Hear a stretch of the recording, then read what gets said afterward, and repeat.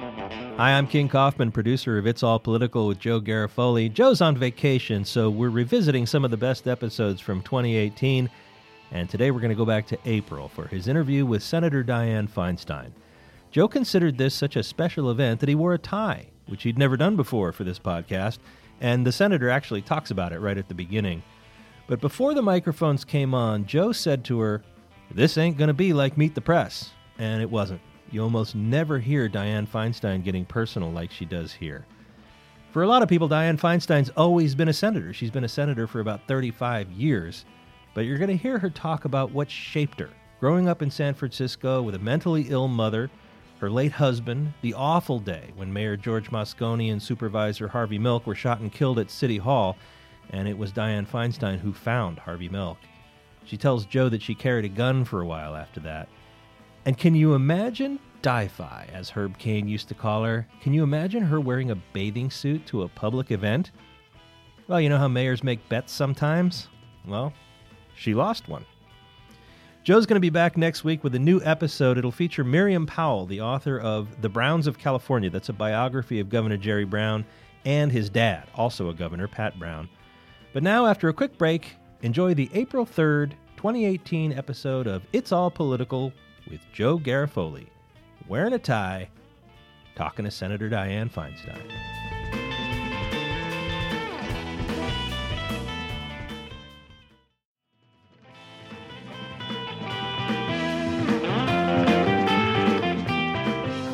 Senator Feinstein, welcome to It's All Political. Thank you. That's the Thank name of our podcast much. here. Yeah, and this is It's All Political first, as you commented earlier. This is the first It's All Political where I am wearing a tie.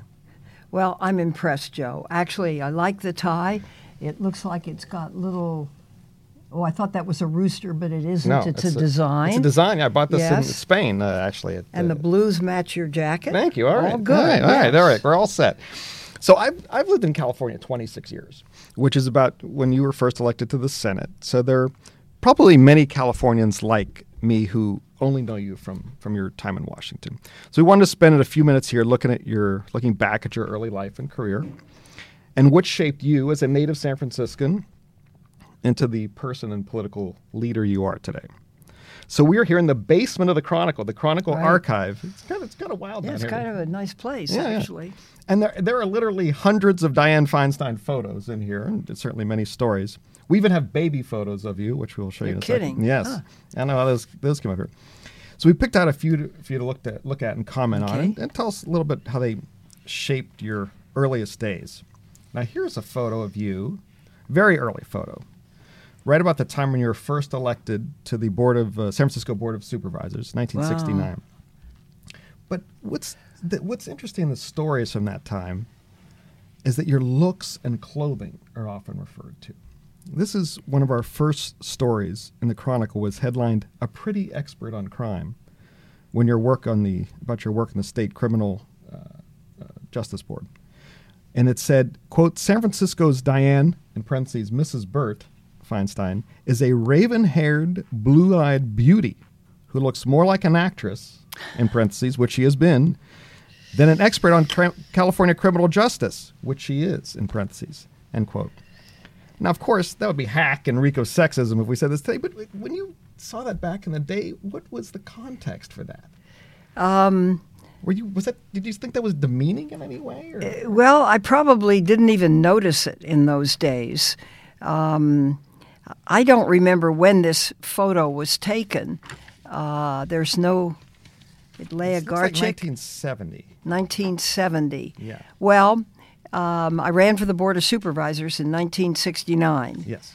And I became its president.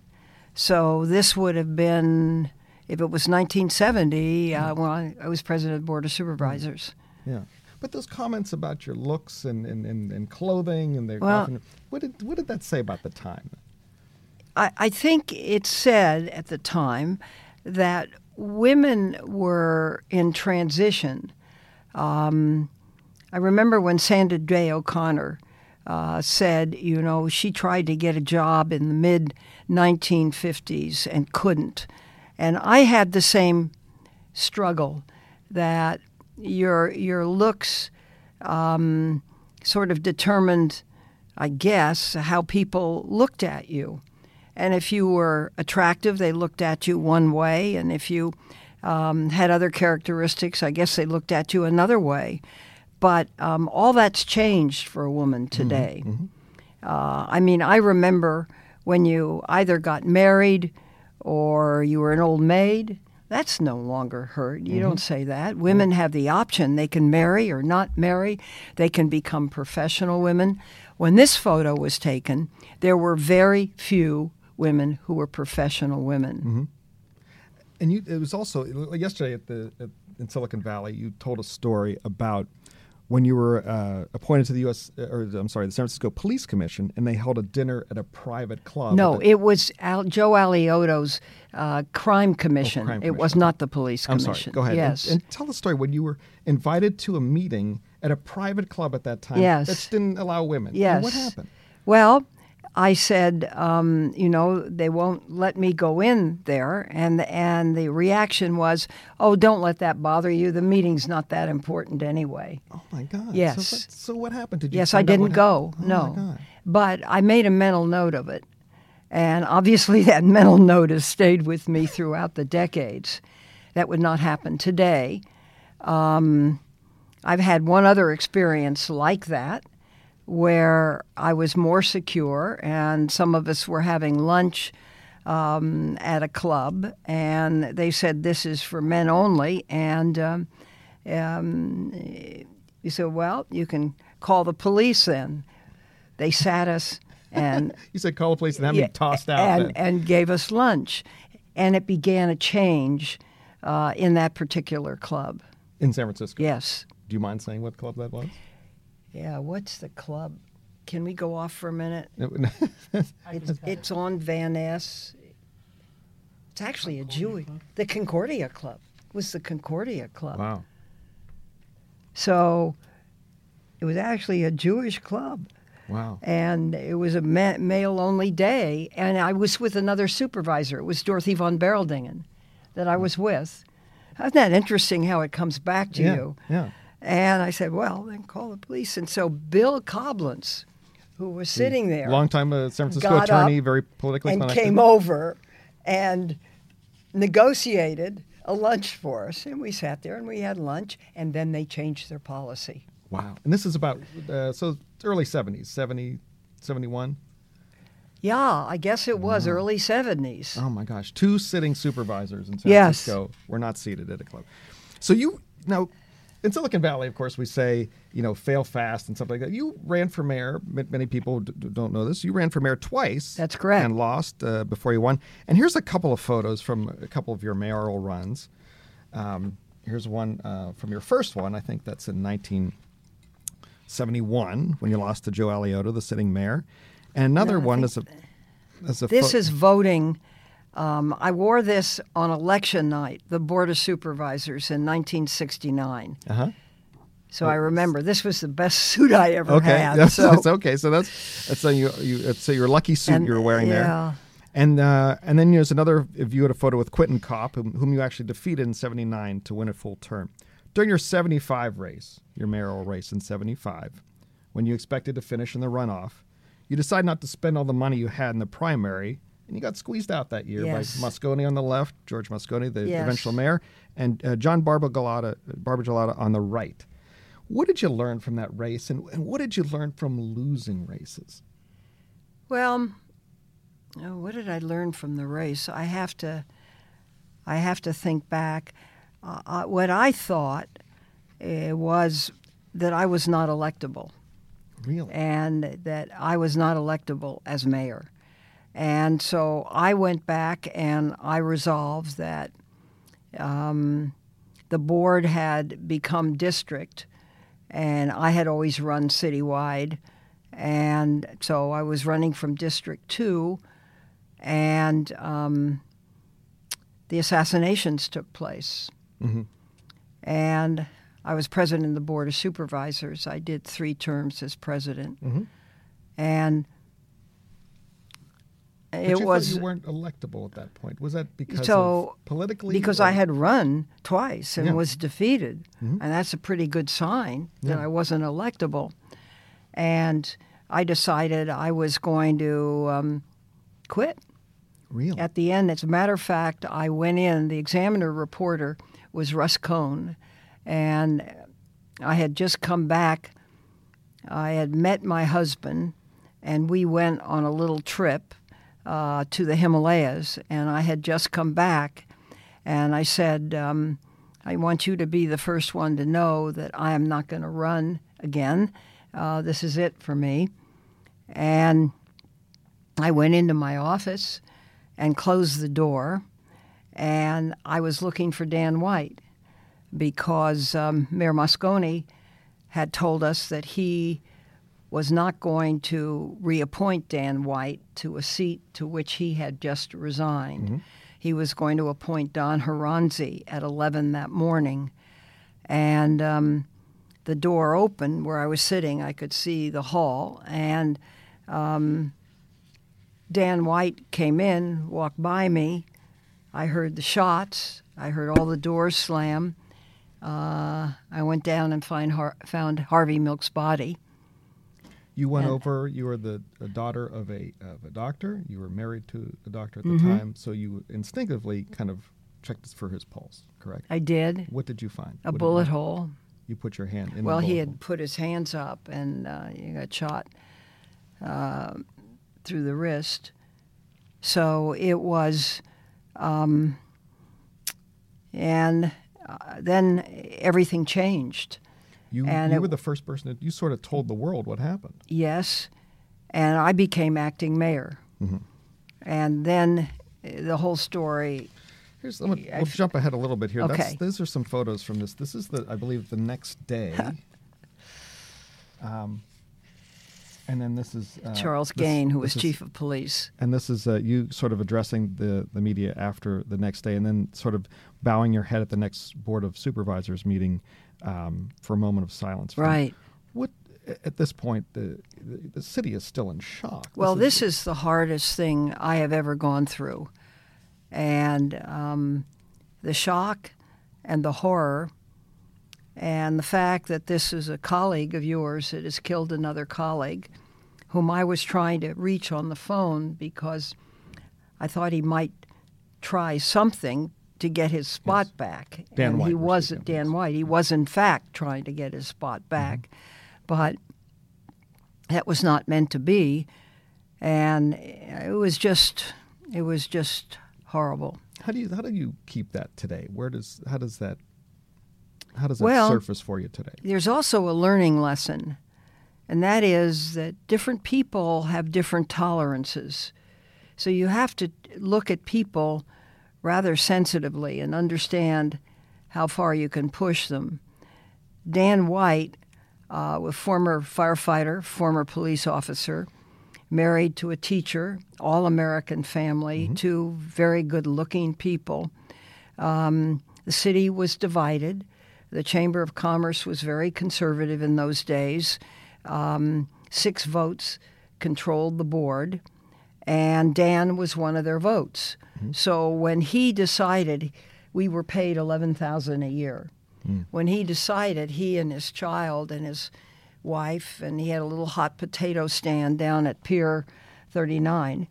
When he decided that he couldn't remain on the board, that he was going to resign, and then the mayor called him, then the chamber called him and said, "You can't resign. You're our 6th vote. You can't." So he tried to get it back.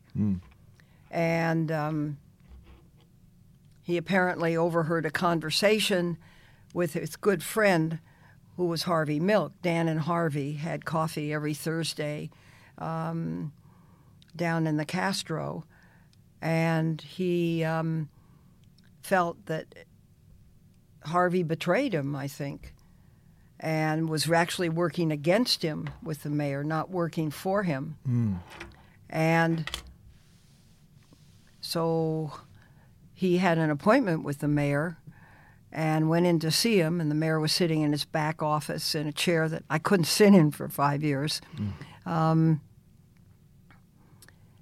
he shot and killed the mayor, and then crossed City Hall, came in right past me. I said, "Dan, stop," and he went right by me, and I heard the shots. And you were one of the first people in there. This is, you have an incredible amount of personal or professional trauma here, but also in your personal life, you've had a lot of personal trauma. And I wanted to show you. This is a picture of you as a little girl. I don't know how we found this as your baby pictures. We've got everything in the Chronicle archive here. That's me. That's you. I can't deny it. Yeah. There's also a picture of you that I couldn't pull up of the you at the Grand National Rodeo. Oh, yes. Rodeo champion, yes. I was 16 then. Yes. And now, there's a lot of politicians, Al Gore talking about his son's accident, Bill Clinton talking about the abuse, his abusive father. There are parts of your life that are very traumatic, too. You almost enough for 3 lifetimes. Your father, as we said, was a very renowned surgeon. Your mother was prone to fits of rage, and she was a bit of a drinker, as I remember, as I've read. You were a single mom. You had a very brief first marriage. It didn't work out.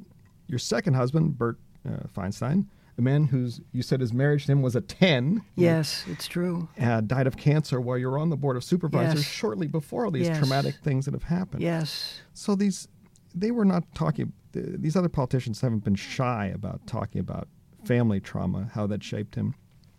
I mean, you sort of keep this in a separate place. How did these things shape you, these personal traumas? Well, the personal life became clearer when I understood what the problem was. My mother was born in St. Petersburg, Russia, and my grandfather, I think, was in the Tsar's army, and they left during the revolution, came here with small children. They had a little bit of gold, which they buried, and somebody dug it up, and so they were penniless. My mother had tuberculosis, was in a sanitarium for 3 years. She turned out to be a very beautiful woman, and she was a model for Miss Mendesal, who ran Maison Mendesal's. It was in the St. Francis Hotel on the ground floor. Mm-hmm. It was a couture store. And my mother was her model, and met my father, who was a medical student and very erudite. And they were married, and I was the first child. What we learned is that my mother had meningitis as a child, and so the brain did not develop sufficiently. That was found when they developed the CAT scan, and they could look inside you and see. My mother was missing the part of the brain that controlled judgment and reason. You couldn't reason with her. And so it was a very difficult childhood. She was very beautiful, however, and could put herself, she was a model. So she was a wonderful hostess for my dad, but the life beyond that was not a good life. And it took until that particular diagnostic machine was developed that we knew what it was. And she ended up in assisted living where it was very hard. It was just very, very hard because she was difficult to control. Right. I can imagine it made you kind of grow up a little bit faster. I was the oldest, so I have 2 younger sisters. So I grew up, and you take responsibility. Be hyper-responsible type of person. Yeah. I wanted to, here's sort of a traumatic thing involving your own daughter. Do you remember this photo? This is after the, San Francisco, the 70s in San Francisco is a very dangerous. Hair. Yeah. Very dangerous. There's a lot of dye-fied different hairstyles in the things here. Is that me? I'm talking. The 70s were sort of, as we sort of alluded to, a very dangerous, unpredictable era. There was the zebra killings, abduction of Patty Hearst, SLA bombings at the Opera House, and there was a bomb planted in front of your house. That's correct. And by the New World Liberation Front, and your 14-year-old daughter, it was 1976. I remember distinctly. And this is a photo from that. You learned to shoot to protect yourself, correct? Well, I'll tell you what happened. The bomb was placed in a flower box outside our home, and my daughter walked out, and she saw this stuff up the side of the building with taggants, XBLO, XBLO, and for explosive. And the taggant was from a plastic explosive. The detonator went off at 1:30 in the morning. This particular explosive does not explode below freezing, and it had dropped below freezing. Oh, imagine in San which Francisco. Never happens. How much That's does that right. happen? Wow. So the police came. They found the detonator in the street, and obviously saw the taggants and the plastic explosive. But it was pretty clear. And my husband was very sick with cancer, Bert. Bert, yeah. And Al Nelder was chief of police and became supervisor and had the office next to mine. And I said, Al, I'm very uncomfortable. Oh, then they went and shot the windows out of our beach house down at Pajaro Dunes. Oh, my God. And so Al said, I'm going to get you trained in firearms. So I went out to the police range, and they trained me. And what were you was trained? able. What could you shoot? It was a little 2.5-inch snub-nosed 38 caliber 5-shot revolver. And I learned a big lesson about guns. I had it in a leather holster. I would go to the police range. I would fire. I would dry fire. But what I learned was it's in my purse. And in the purse, it looks very Senator's much holding her like purse it now. did today. Yeah. I have one pair of glasses, 2, a checkbook, a cosmetic plate, She's a emptying her wallet, purse, all the things in and the at purse. the bottom. So one day I'm walking to the hospital, which was Mount Zion, not far from where we were living, and said, I'm going to see if something happened, how fast I could Yeah. find the weapon. Well, you can see what would have happened. Yeah. I would have been dead. And so I thought, this is really pretty useless. So it was my own learning. So what we did was this weapon, and when I was mayor, the chief I appointed, Con Murphy, took my weapon and other weapons and had them melted down, and we made a cross. And when I went to Rome, I gave it to the Holy Father.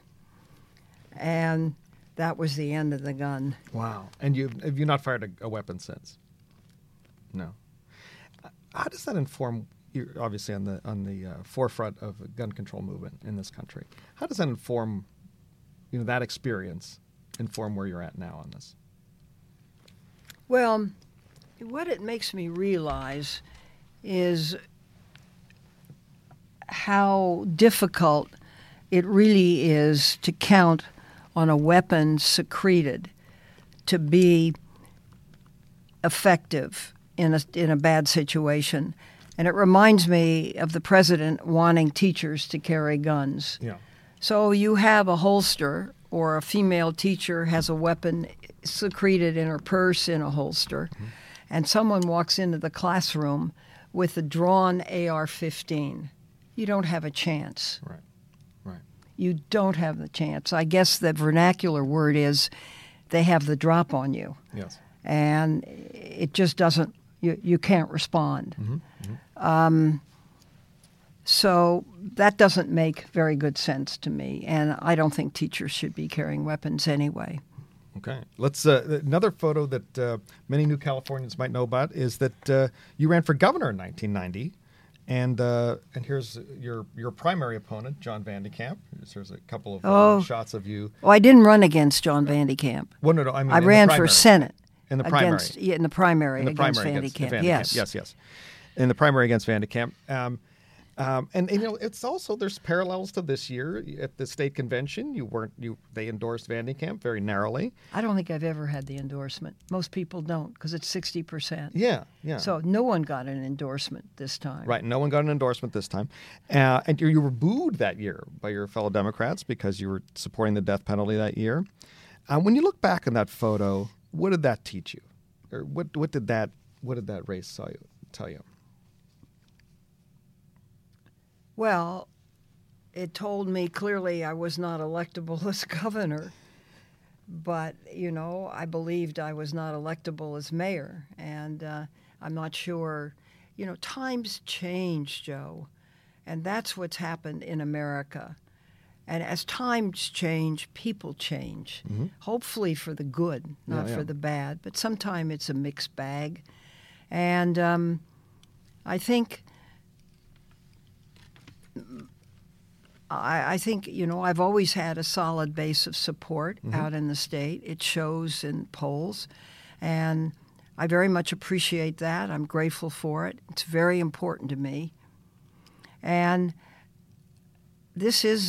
I've learned through all of this, through death, through illness, that it's what I'm meant to do.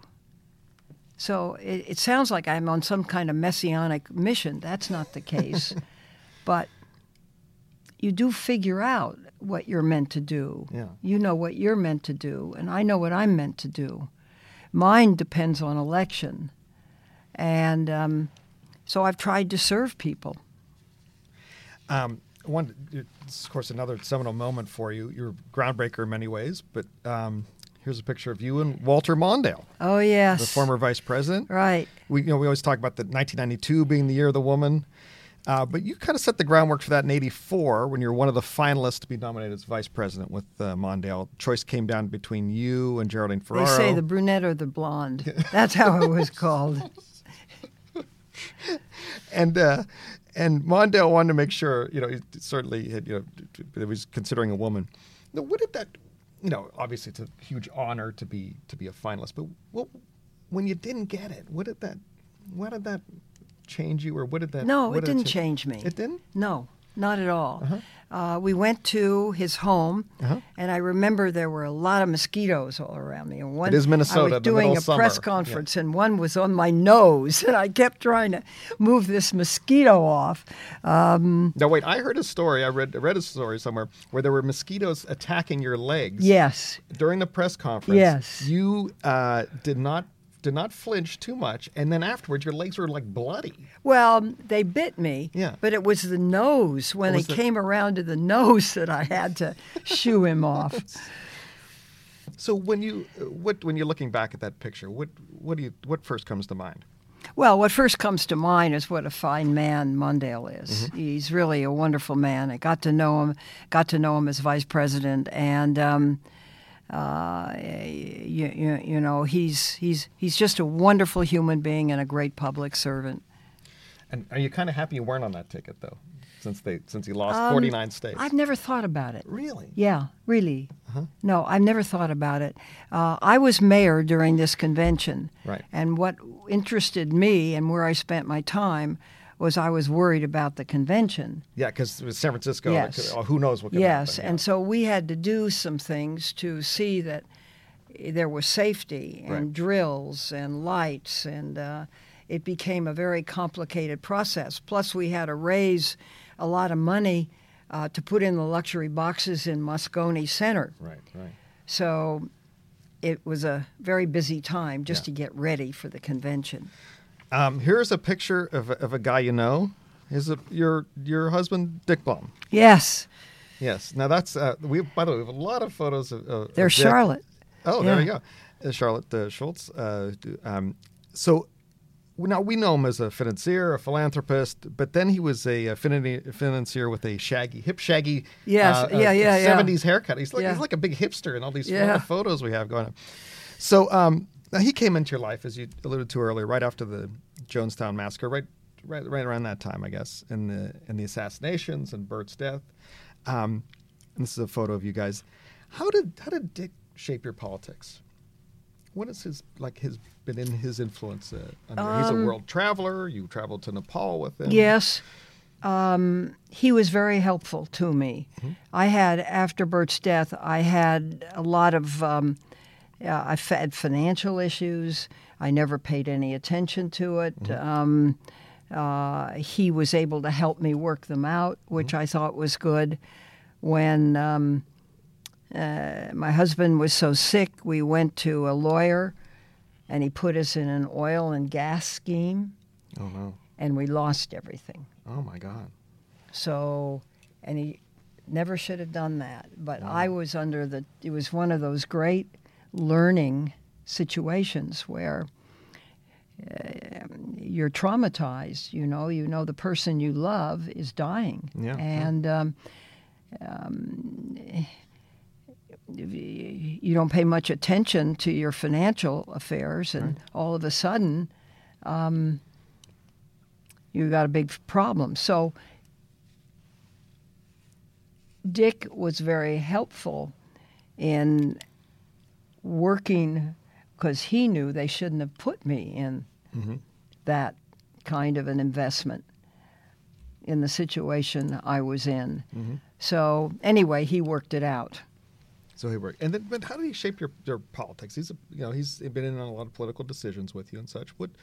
Is there any way that he has, does he help you think in different ways? You put together Jerry Brown, the governor, and Ann Gust, and those two are sort of a political team. Is there a similar parallel with you guys, or not that intense? There is. My husband is very much into poverty, world poverty, and helping. And he's written a book called Accident of Geography that, where you're born sort of determines what your opportunities are and what's happening on the world with respect to this. And so he has started something he's now in 10 UC campuses called the Blum Center, where they take young people that are interested. It's a minor. They take young people that are interested in working in poverty-struck countries and train them and send them over.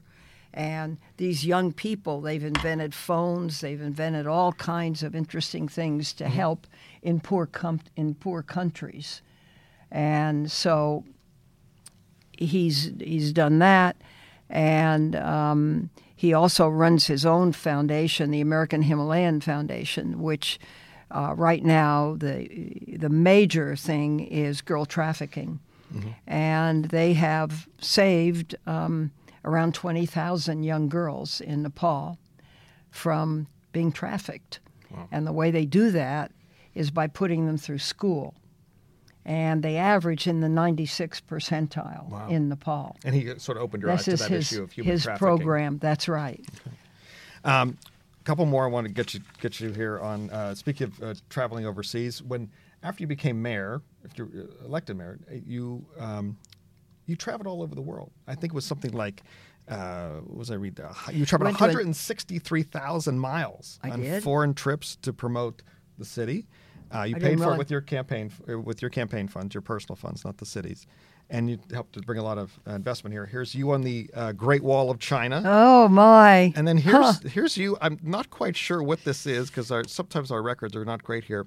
But do you recognize this? This is you wearing sort of a crown and it looks to be sort of a regal emperor's suit. I can tell you one thing. This is the mayor's office because I recognize the painting behind me. And this is...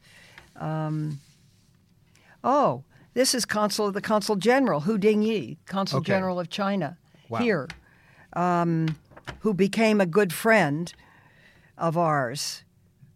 And then he went up in the government and became a very prominent government official. And this is a replica of the emperor's robe. So you were wearing the emperor's robe here.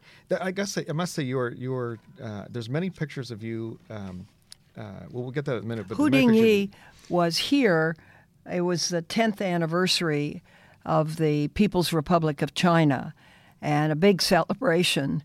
And he went up in the government. He's passed away. I forget what he was, but he was a good friend of ours.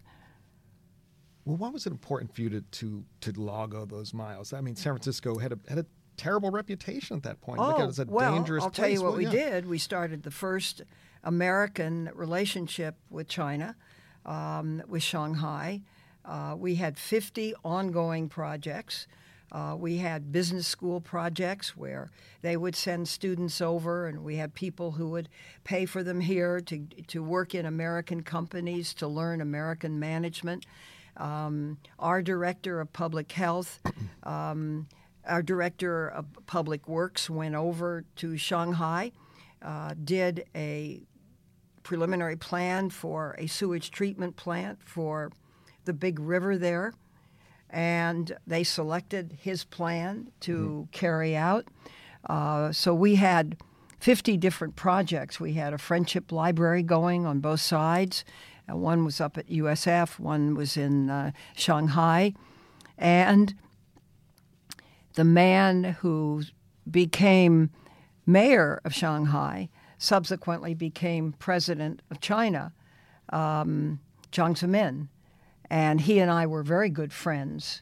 And for many, I saw him every other year, which was terrific. And this is a relationship he became president of the established country. He was head of the military and head of the government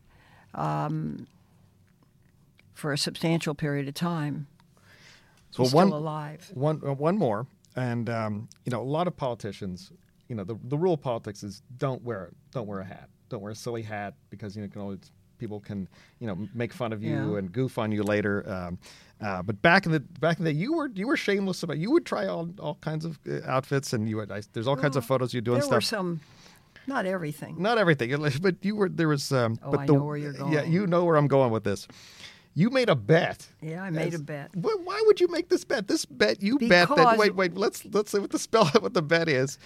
Is that you bet that Pier 39 wouldn't be finished on time. I bet the developer, whose name was Warren Simmons, that he would never finish Pier 39 on time. It was important because I forget what was coming up, but the city really wanted it done. Yes. And so we made that bet. And he said, what was the bet? The bet was that if he did it, I would appear in a bikini. So I don't know how he did it, but he did it. And the time came. She's reaching for the photo. She wants the time came, and my husband had an old Sutro Baz bathing suit. And we sewed up, it's wool. Yes. So we sewed up the moth holes, and I wore it. Yes, that was with leotards on. Yes, so I was covered. It was very very proper. When you realized that you were going to lose a bet where the mayor would have to wear a bikini. I was young then. Life was different. All right. Senator, thank you so much you're welcome. for being on It's All Political. Joe. It's really I don't know whether to be embarrassed or quite what by all of this. But well, thanks for looking at these and playing along. We appreciate you. Thank you. Thank you. Thank you. It's nice to know you too. So thank you.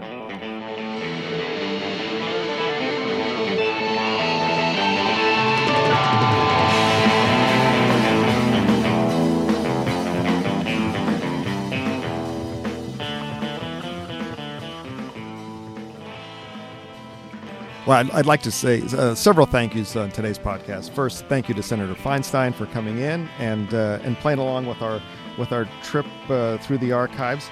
I'd like to thank Fernanda Diaz, who is our Chronicle Managing Editor for Digital, for producing today's podcast. I'd like to thank Peter Hartlaub, who is our pop culture critic and host of the Big Event podcast, for the idea to do this. And he does it so well, and I hope I can come close to how well he does this look in the archives. And I'd also like to thank Chronicle librarian Bill Van Niekerken for helping me out and getting all the Di-Fi photos. Thank you to Bill. Thank you to everyone. And remember, Senator Feinstein knows that no matter what, it's all political.